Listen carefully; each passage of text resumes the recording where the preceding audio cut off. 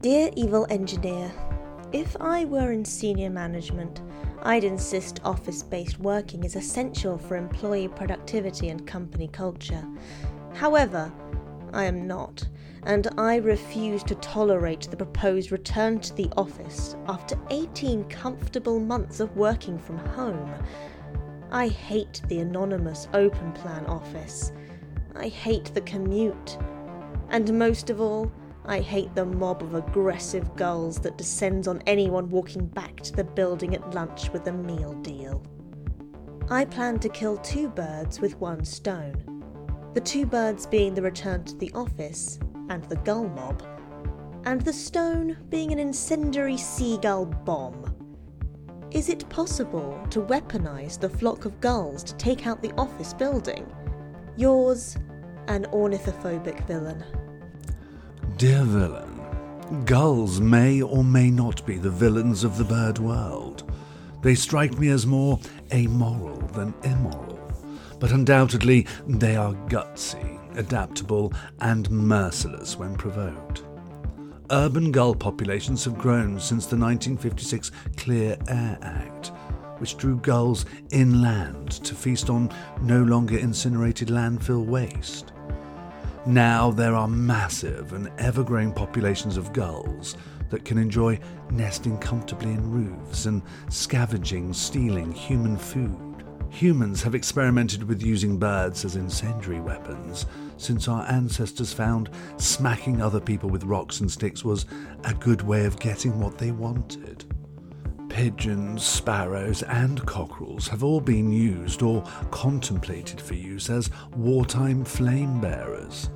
The most ambitious incendiary animal-based weapon, however, was the bat bomb, an experimental US weapon developed during the Second World War. It was suggested by Lytle S. Adams, who argued that bats were completely crap, and the only feasible explanation for their creation was that God meant for them to be weaponized. The bat bomb contained over 1,000 compartments, each housing a hibernating bat wearing a timed incendiary device. The idea that once released, the bats would disperse and roost in eaves and attics, igniting the wood and paper buildings common in Japanese cities at the time. Each bat had a 15 to 18 gram payload of napalm in a cellulose container glued to their front.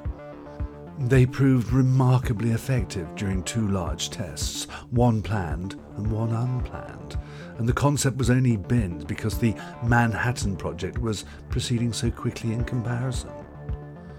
Let us presume, then, that you plan to replicate the bat bomb using gulls for dispersal, and your office building as the target. Napalm remains an ideal weapon for brick and mortar and wood and paper buildings alike. It clings to whatever it touches, resists suppression, and burns at more than 2,000 degrees Celsius. Other than the gull substitution, the only changes I'd recommend are the additions of a proximity tracking device and homing beacon. By the former, I mean a cheap IoT setup which triggers countdown to detonation when a gull approaches the building, similar to that which uses GPS to turn off smart home cameras when you arrive home, or send a notification when you leave without your keys. By the latter, I mean a plate of chips on the roof. Content warning for engineers. The following section contains explicit back-of-envelope working and mention of imperial units. Let us first consider how much damage must be done. You have not told me how large your office block is, so I'll pick some numbers and you may scale afterwards to suit your circumstances. An often cited allocation of 100 square feet of space per employee gives you, for a 200-person office building, 20,000 square feet of office space. In grown-up units, 1,860 square metres. The typical land-to-building ratio in the UK is 3 to 1, and 3 floors for 200 employees sounds sensible. So let's call it 620 square metres. A firebomb containing 750 litres of napalm can devastate an area of 2,100 square metres, giving us a square metres damage to litres of napalm ratio of 2.8. Comparable damage to this hypothetical office building will take 221 litres of napalm. Using the US Army's modern Mark 77 incendiary weapon for reference, 284 litres is 250 kilograms. We find that a napalm weapon has an approximate density of 0.88 kilograms per litre. Therefore, you'll need 195 kilograms of napalm to raise your office. Now, how many seagulls must be sacrificed to carry this napalm? Non-raptor birds can carry up to half their body weight. British gulls weigh anything from 0.5 to 1.1 kilos, so have a payload of around 400 grams.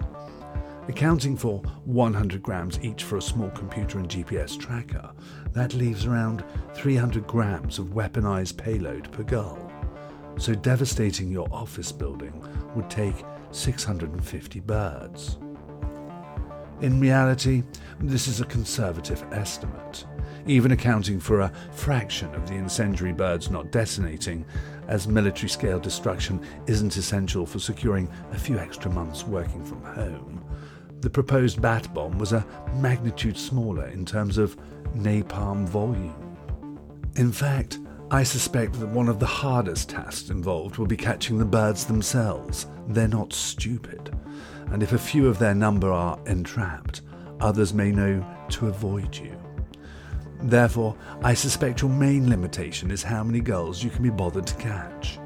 I'm comfortable saying that anything from around 65 birds could cause a good deal of damage.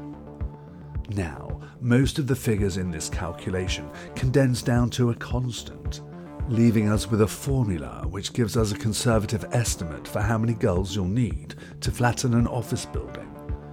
Here it is. Number of birds equals 23 times number of employees times bird payload in kilograms divided by the number of floors. Yours, the evil engineer.